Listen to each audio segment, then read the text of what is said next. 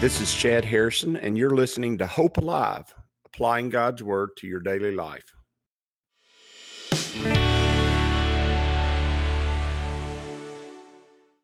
Hi, this is Chad Harrison, and I am the teaching pastor of Lake Community Church and have been serving as a pastor for 25 years. I'm also a practicing attorney. This podcast is designed to help you study God's Word and find God's will for your life. I pray in the name of Jesus right now that God would open up His Word to you and allow you to see Him and to know His will, that you might glorify Him and that you might walk in faith and power each and every day, especially today, in Jesus' name. Today, we're going to talk about an interesting thing that God did as a symbol of His covenant. It says in verse 12 of Genesis chapter 9, it says, "And God said, 'This is a sign of the covenant which I make between me and you and every living creature that is with you for perpetual generations,'" meaning it's going to be not just that generation, it's going to be for the generations to come. He says, "I set my rainbow in the cloud, and it shall be for a sign of the covenant between me and the earth." Now, we know what a rainbow is. A rainbow is where you have light refracting through precipitation or water vapor in the air. And obviously, it is a beautiful thing to see. And whenever you see one in the clouds, I guess the best way to describe it is majestic. It's a majestic thing to see up in the clouds, or you usually see it on the backside of a storm when the storm is passing and you're coming out of it. And obviously you're in a place where the sun is beginning to shine through after the rain. The light refracts through that water vapor and you see a rainbow. The ones that everybody loves the most is where you can see the whole rainbow, where it goes all the way across from one side to the other. There is no gold at the end of the rainbow. There are no leprechauns. That's not in the Bible, and it's really not in Scripture.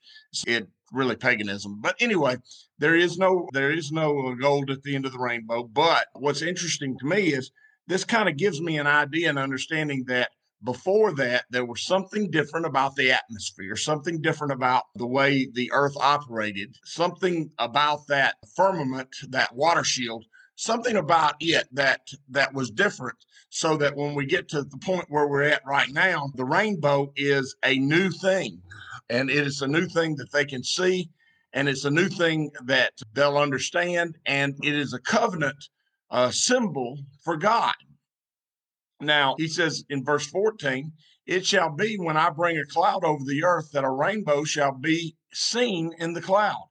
And I will remember my covenant, which is between me and you." Notice that God is saying this is for him and them. It's not that he would forget, but it is a remembrance. It's a reminder. It's a standing stone. One of those ideas in the Old Testament. It is a point, a symbol of something that's happened in the past, so that we have an understanding of what God does and how God operates in our time, in the place where we live, in who we are.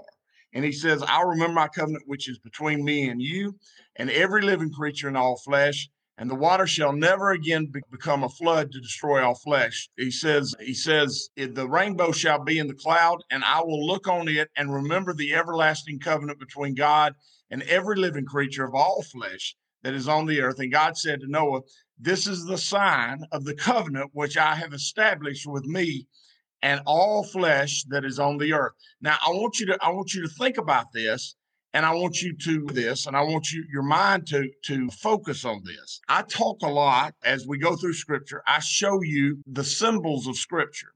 All right. And I wanted to take this opportunity because it's right here in the book of Genesis. So I want to take this opportunity to explain the theology behind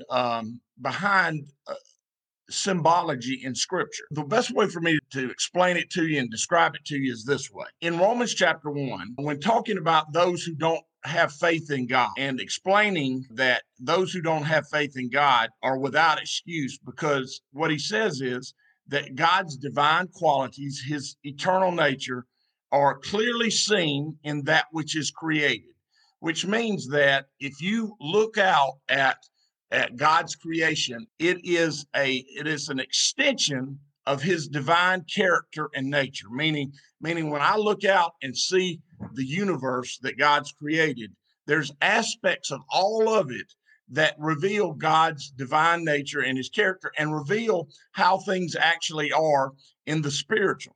Okay. And so if I don't look out there and see that, remember that means that the creation that God made is symbolic of his character and nature and who he is. So when I look and see the world and see the universe, I can deduce from that God has certain aspects to his nature that are clearly seen. And that's what Romans chapter 1 says. They're clearly seen that man is without excuse, that we can know the enormity of God by seeing the enormous number of stars there are in the sky and the galaxies, and realize that we're in a universe that is so large and so wonderfully big that nobody can wrap their arms around it. And even today, is we have far better technology to see out in the universe. We're discovering new and exciting and different things each and every day. Why? Because God is huge. He's enormous. And so the universe is symbol of the omnipotent and omnipresent power and the personhood of God in his greatness. And so when I look through scripture, I see that God has taken certain things in creation and he's made them symbolic of some aspect of the work he does in the world. The neat thing about this passage of scriptures, not only do we get in the study of Noah, not only do we get the idea of a rainbow being symbolic of the covenant God has made with us about not destroying flesh with a flood. Not only do I get the idea that covenant is going on, okay, and that relationship with God is available, but I get the symbolism of a boat. And a boat represents the process of salvation that God is working in our lives. And how do I know that? The boat was created by Noah. How was it created? He built it physically, but remember what initiated him building that boat. What initiated Noah building that boat is that he heard God's word. He received it, meaning he not only did he hear what God said, but he internalized it and took it in. It wasn't like water off a duck's back. He took it in. He believed it, he faithed it, he trusted in it, and then he acted on it. God said, build a boat because there's going to be a flood. Noah said, wow, I hear you, God. You mean there's going to be a flood? And even for Noah, he didn't even really know what the flood was. And a lot of times when God speaks to our heart about things, we don't know really how that's going to turn out. We don't know how that's going to be. I remember when we bought the house that we live in here in Stillwaters. When we bought this house, it was in terrible shape. It was in terrible shape, and the retaining wall was cracked and messed up, and there was a giant crevice all the way up to the hill that goes up to the house. And I came in the house, and it was just this god awful, like baby poop, a yellow color, and it smelled because it had been left closed up for a couple of years, and it was terrible. And my wife, my beautiful wife, who has great taste and is a really good decorator, she said, I can fix this. And I'm sitting there going, it cannot be fixed. And she said, I can make this look really good. And I go, it cannot look good. This is horrible. No. And finally, I heard her say, I can do this. And everything she would describe to me, I couldn't see. I couldn't see that she knew what she was talking about. I couldn't see how that was going to look and make it look a lot better. I couldn't see that. But you know what I had to do? I had to trust my wife that she knew what she was doing. And I had to put on my work clothes and come weekend after weekend up here and paint and fix and work on. And I even had to hire somebody to do all the stuff that I couldn't do and that my brother-in-law Jason didn't have time to do, although he could do most of that stuff himself too. I had to just trust that what Kathleen said is true. Now, that is an analogy to understand that if I trust Kathleen, shouldn't I trust God more? Absolutely, I should. Why? Because he's omnipotent and all powerful. He's all knowing. His love is everlasting. And so I know that when God says something to me, it is even to be more trusted than my wife. It's to be more trusted than anything else. And so when God gives me something to do, and when he tells me something that should be taking place in my life, I ought to act on it that way. I ought to hear it, I ought to receive it, I ought to act on it, believe it, and then I ought to act on it. And when I do that, I begin to produce something. And what did Noah produce when that happened? He produced a giant ship that saved all humanity, and it saved humanity and flesh from the flood. And that act of faith, which was a long-term act of faith, it was an ongoing act of faith that took 100 years to complete. That act of faith resulted in him being the center point of 3 chapters in the Bible. He becomes an important figure in history. He becomes the father of all nations, in the sense that from him, all nations come. And his hearing God, receiving that truth, believing upon it, and then acting is the result of life itself. Where we are today and that rainbow that we see in the cloud is a product of his faith. But also the product of his faith was that boat. And that boat represents salvation. It represents the product of our hearing God's word, receiving it, believing it, and acting upon it. And when we do those things, salvation, the process of salvation is completed in our lives. We learn to trust God more. We learn to believe in God more. We learn to walk in God's character and nature. We learn to walk in God's presence. And likewise, in the Bible, there are all kinds of symbols in Scripture that you'll see. When I think of liquids tend to always point toward the work of the Holy Spirit. You've got water, which is the washing of the Holy Spirit. It's the cleansing of the Holy Spirit through God's word. The Holy Spirit uses the word of God, which is Jesus. He uses that word to wash and to cleanse and to wipe away all the stains of sin in our lives. Oil is a representation of the power of the Holy Spirit, the very resonant power that sits upon those who trust God and who believe in him and who act in faith regularly in their life. And then you got the wine, which is the goodness of the Holy Spirit, the goodness of God. Jesus said he wouldn't drink of the cup until we were all up there with him together at the wedding feast of the Lamb. Why? Because the goodness of the intimacy of relationship with God and the goodness of what he does for us and the joy that comes even in the midst of sorrow and trouble is wonderful. You just, as you go through Scripture, there are just so many things out there that if you look it up and go, wow, look, he uses this right here. And it's used throughout Scripture all the time. It's being used all the time. Trees represent people. Fish represent people. I can't even, if I wrote them all down, I would spend my whole life writing them down of all the symbology that God gives us in Scripture to point to aspects of his character and nature, aspects of the things that he does on a regular basis. And when you see those things and when you understand those things, resurrection, what is the symbol of the resurrection? It's the morning. It's the rising of the sun. In fact, when God made the universe, when he made creation, he made day and night. And which came first? Night came first. Why? Because on a Jewish day, when the sun went down, that's when the next day began, because the story of creation is it falling into chaos, it falling into sin, it becoming subjugated to sin. But see, that sin only lasts for a season, and that subjugation is only for a time. And then all of a sudden, what happens? The Son of God rises from the grave, and him rising from the grave, the symbolism of the sun coming up from the horizon and providing us light and hope. And it is a light that you can't look at. If you'll notice, you can't look at the sun. You can't look at it. Why? Because it'll burn your retina. You can't do it. He's unapproachable light. He is the light of the world.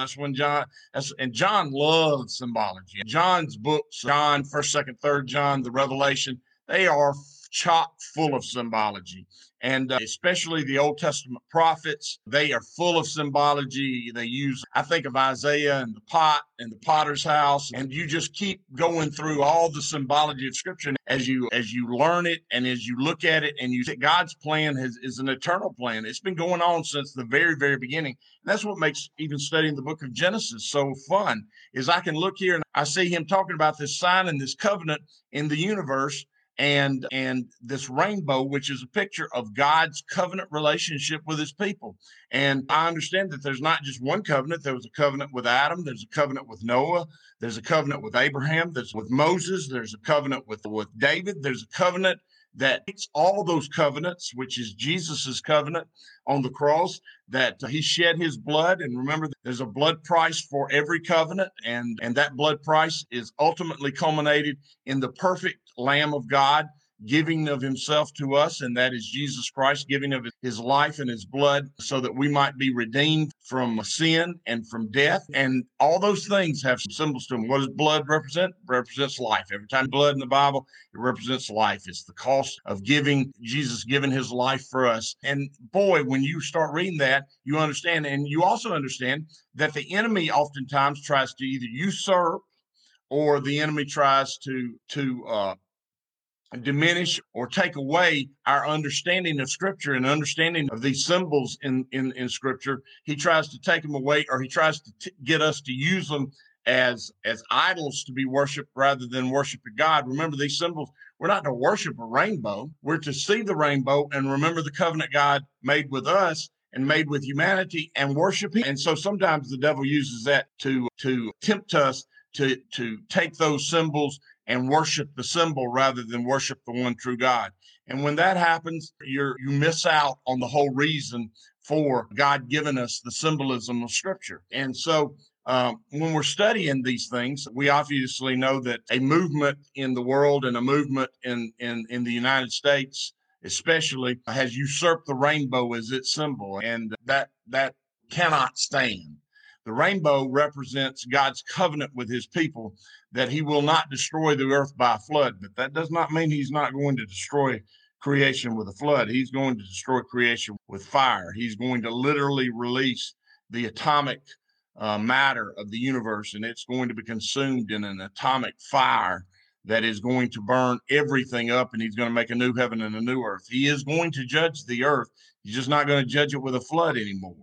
And those who would usurp that want to say that God is okay with their lifestyles, even though clearly in the Old Testament and the New Testament, especially that passage in Romans I was talking about, clearly indicate that lifestyle is not in line with the salvific work of God in a believer's life. It's just not in line with it. Now, I'm sorry if you don't like that, but it's not. It's clearly scripturally not in line with God's very best that he has for us. And that's not to say that sin and that lifestyle is any worse than any others. All sin and all lifestyles are outside of God's will, God's perfect will as revealed in Scripture through his Son, Jesus Christ, and through the complete revelation of God, which is the Word of God. All lifestyles that are outside of the prescribed way to live, which is to live by the Spirit and do not gratify the desires of the sinful nature. All lifestyles that are not in line with that are sinful and wrong and are to be rejected. And there's no way to get around that. And sure, there are many lifestyle choices, but there is only one choice that ultimately leads to God's very best and God's purposes fulfilled in a person's life. And that lifestyle choice is Jesus. He is the way, the truth, and the life, and no man goes to the Father but by him.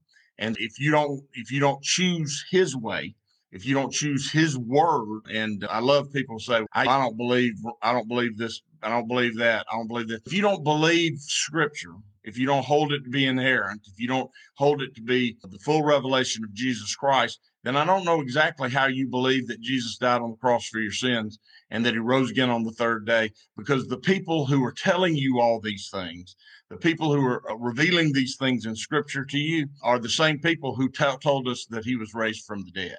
So were they lying about how God wants us to live our lives, but they were telling the truth about him being raised from the dead, him giving his life on the cross? Or were they lying about both? See, the problem is that once you start parsing and separating out Scripture, and certain people love to do this, they love to come up with their own theologies and their own ideas and parsing out Scripture in their own ways.